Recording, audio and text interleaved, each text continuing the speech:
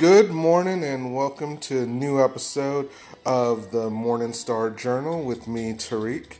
And I hope that you've had a wonderful week. And today, listen to the music. Today we're going to go over one of my favorite all-time games, Ratchet and Clank. I'm going to give you a little bit about the history of the series, talk about the kind of game in general, where I kind of first found it and what it really means to me. So a few things that I want to go over, just want to say real quick is I want to thank everyone that's listening, and I appreciate, you've actually taken time to actually listen to this podcast, even though I do feel a lot of times I am just rambling on a bit, but I definitely appreciate it, and I want to thank you. So once again, like I said, if you're listening to this, I want you to, kind of relax, and I hope that me going over Ratchet and Clank may make you decide to eventually look it up and actually play it yourselves. So, a few things we're gonna, talk about. The game. Well, okay.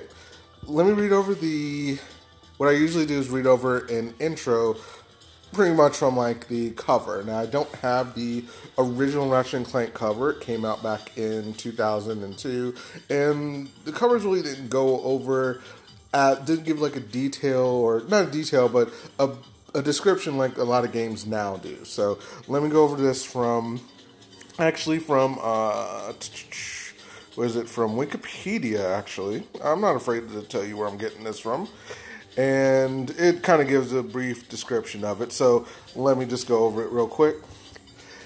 The game follows an anthropomorphic, sorry to say that 3 times fast, character Ratchet meeting a robot Clank on his home planet. Clank discovers the villainous Chairman Drek of the Blarg race plans to create a new planet for his species. Destroying other planets in the process, Clank convinces Ratchet to help him on his mission to gain help from the famous superhero Captain Quark. The game offers a wide range of weapons, gadgets that the player must use to defeat numerous enemies and solve puzzles on a variety of different planets in the fictional Solana galaxy. The game also includes several mini-games such as racing or hacking, which the player must complete to proceed. The game was very well received by critics and blah blah blah. Okay, fine, that's just critic stuff. So the music that you're listening to is from Ratchet and Clank series, and it was by David Bergaud. I'm probably saying that wrong, but he's a French composer, and he's done a lot of different video games and different video game series, especially on the PlayStation or Sony. And Ratchet and Clank was brought to us by Insomniac Games. Insomniac is a company that, if you know recently, they just brought out the Spider-Man game, which I really would like to play soon, and I've heard it's really good. Another series they brought out was called Spyro, and that was before Ratchet and Clank released back on the PlayStation 1. And I'm going to get into that right now. So back in about 2001, 2002, I had first got a PlayStation 2. And before then, I had my Super Nintendo, so I did play a lot of Super Mario World, so that platforming game was pretty fun to me. And at one point, I had lived with a roommate that actually had a Nintendo 64, and I got a chance to play Legend of Zelda. And the Legend of Zelda on 64 was 3D, and the adventure and platforming was pretty cool on that, so I actually got to play a lot of that and really liked it. Now, the downside is on PlayStation, I really couldn't find something similar. There was Brave Fencer Musashi, which was pretty good, and I really liked it at the time. But for the most part on PlayStation, I really just played mainly the RPGs like Final Fantasy and Legend of the Dragoon. Later on, I played a little bit of Crash Bandicoot, which was created by Naughty Dog. And they'll come around a little bit later. But I really didn't care for Crash Bandicoot too much. I don't know, something about Crash I just didn't care for. And around this time on PlayStation, Insomniac did release Spyro. Now, Spyro was a pretty good, kind of adventure game starring this small dragon. But for whatever reason, kind of like the Crash thing, I just couldn't get into it as much. I almost saw it just like as Crash, but because it was a purple dragon, it just didn't really sit with me too well. So later when I got the PlayStation 2, and I did get the Final Fantasy X, which was the first one to come out on that one. X. Sorry, had to remember quickly. But yeah, Final Fantasy X, I thought, okay, well, I'll probably still get, fantasy games. But one of the first games that came out that I remember I getting, was Jak and Daxter. Jak and Daxter is another series that I'll probably get to sometime, and that was created by Naughty Dog, who did Crash. Now, Jak and Daxter actually played like all the way through. I actually ended up beating it. And I wanted more games like that. So one day, when I was out actually at a Blockbuster, believe it or not, finding a rental game, I came across Ratchet and Clank. And when I first saw it, I was like, this kind of reminds me of Jak and Daxter, only with guns. And I figured, okay, that's what it would be. But when I got into it, it felt like so much more. Sure, there were guns, but just the relation between Ratchet and Clank, the humor they had for it, the way Ratchet was this really abrasive and kind of like quickly tempered, kind of character, and Clank was just more reserved and trying to find logical steps and kind of getting on Ratchet's case a lot of times, kind of either making fun of him or trying to, trying to get him to do the right thing, where Ratchet constantly is like wanting to just rush in or, break first, and I'll think about asking questions later. But that was kind of Ratchet's mentality, and the game just kind of really appealed to me. And also the different worlds that you have to go to, and all the puzzles, the platforming. One of the cool things about Ratchet & Clank is that even though it's not totally open world like a lot of the newer games were, but it wasn't totally linear, in which you got to a planet and you kind of had two different ways you can go immediately, like a left and right. And each one took you to either an item that you can use or a story point. And you can't skip, you can go either way, but you have to go both ways eventually, because either one progressed the story or one gave you an item that you're going to be using later on. And then sometimes there was even a third option that comes up that, hey, now that you got, for instance, the Magna Boots that allows you to walk on walls, all of a sudden that little weird wall section you saw to the left just a moment ago, now you go up and that's a whole new area. When I first got it, I just fell in love with it. I eventually had to return it, but I immediately purchased it myself and played it all the way through, beat it. I think in that one it had the Insomniac special level where you actually saw all the behind the scenes, and the it was like a mock of the studio, so it was like test images of different vehicles and weapons and guards and stuff like that, or maybe it might have been the second one, but anyway, everything I loved about the game. And for whatever reason, and I felt like this was the reason why I had PlayStation. This was the reason I kept it. This is the reason why I keep on going back to it, was this game, this series. And it exceeded my expectations with the sequel, Going Commando, which they improved on so much. So one of the cool things about it was that, well, one of the things you got to realize is that when you had games before, if it dealt with having guns, usually it was something like Doom, Unreal, Call of Duty. So it was really serious. It wasn't really done to this more comic feel of it. So and whenever you had games like this, Jak and Daxter was a little bit more serious, at least the first one. Second one kind of goes a little bit, goes a lot more serious, but the first Jak and Daxter is kind of like Crash and even Mario in a sense, where you're still, just punching or jumping on different things. So it's still got that, I don't want to say kid, but that youthful kind of feel to it. So when I first played Ratchet and Clank, I thought this is a weird mix of both. It's like, yes, it's got a kind of more, it's got a cartoony kind of Pixar feel to it, but I'm firing rockets and using turrets and shotguns and the vacuum cannon and all these different style, weapons along with this thing. And I'm not shooting people or anything like that. It's like a lot of robots or monsters or oozes or these really like fantastical creatures of some sort. And it was just a lot of fun because it kind of bridged that kind of like, okay, kind of youthful, but slightly serious at the same time. And it was like the first one's amazing. Going Commando, like I said, the second one, which I'm kind of playing again right now on the collection, which is something I definitely recommend.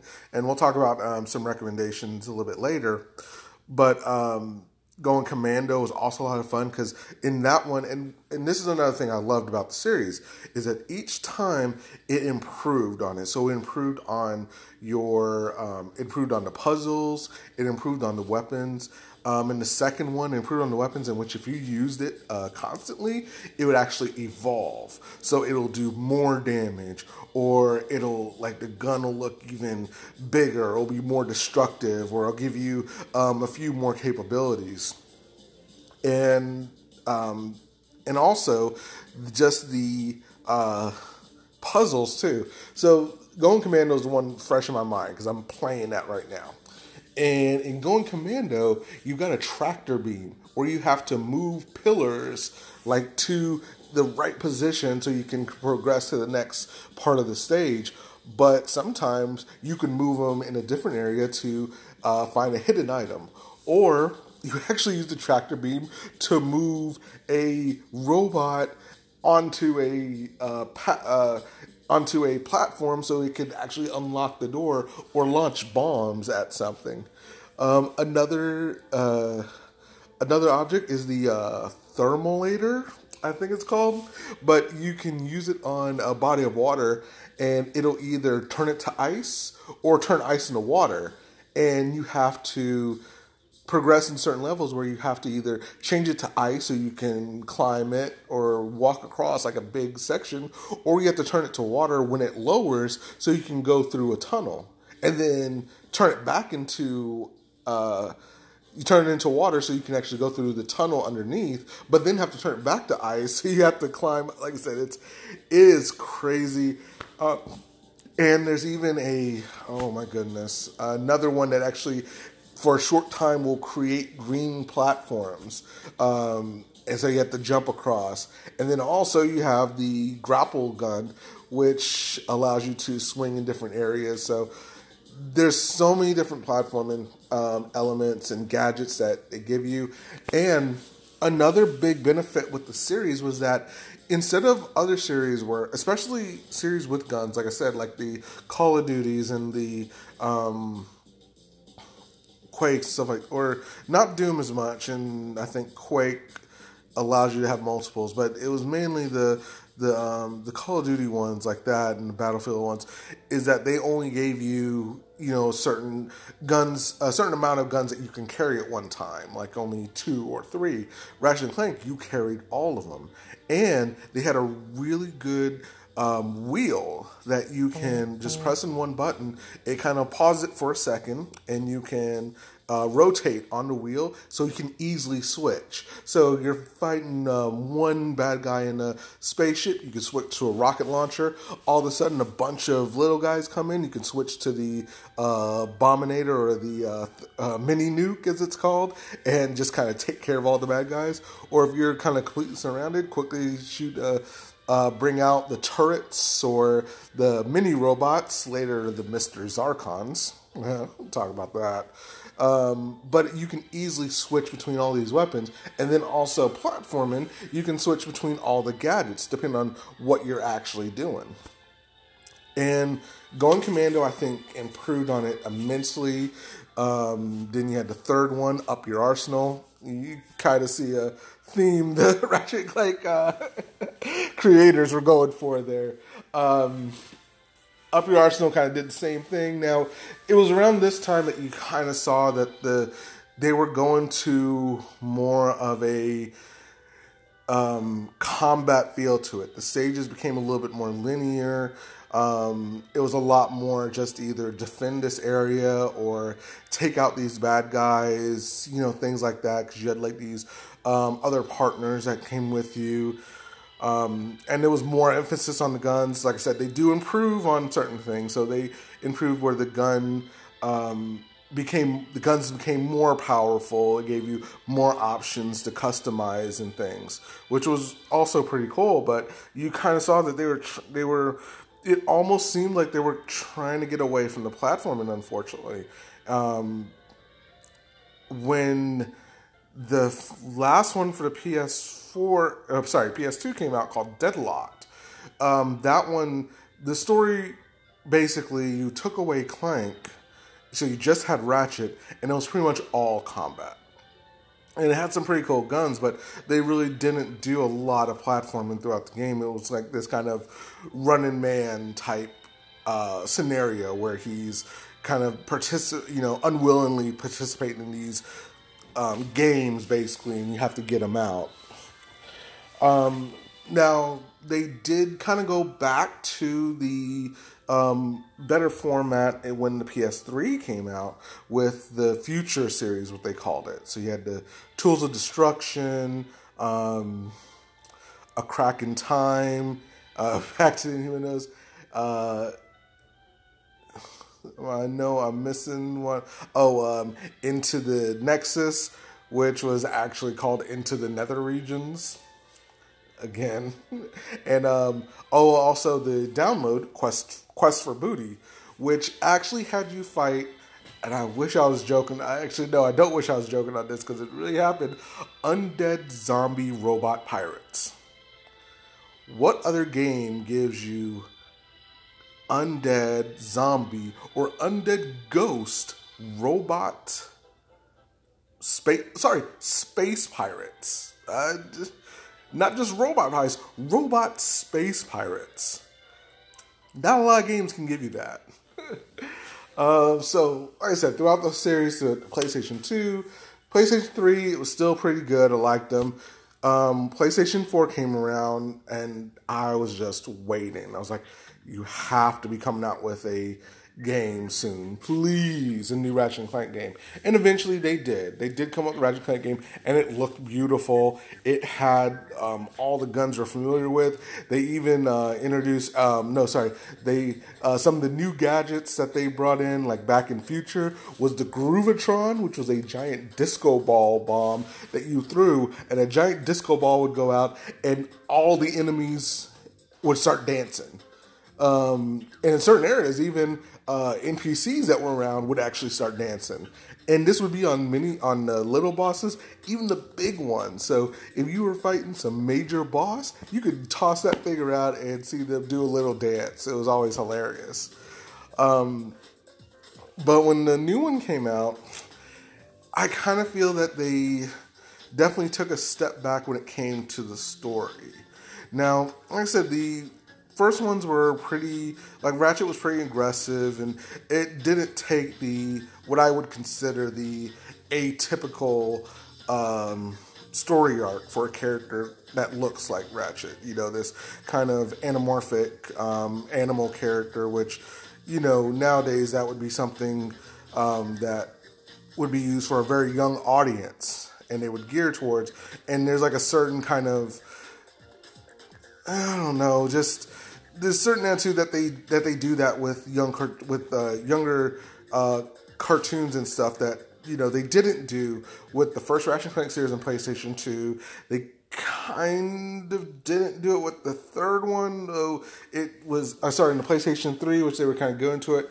But I think a combination of them making the Ratchet and Clank movie with the game did that, where now Ratchet turned into this more or less just misty-eyed, oh, I want to explore the world and I want to be a hero like Captain Quark, and a lot of the story beats that they did in the series before, they really changed for this movie and changed for the PlayStation 4 game, and I feel like they did it more for the movie and also just the way the game portrayed, even though it looked beautiful, they did a great job with the weapons, with how you cycle through them, how they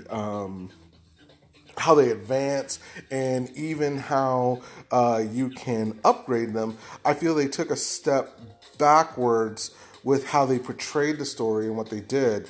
And they used a lot of the CG sequences from the movie into the game. So there were times where, and this was one of the first times I really saw this on the PlayStation, was that there were times where the PlayStation gave me a warning going like, oh, you can't record this because this is actually part of the movie.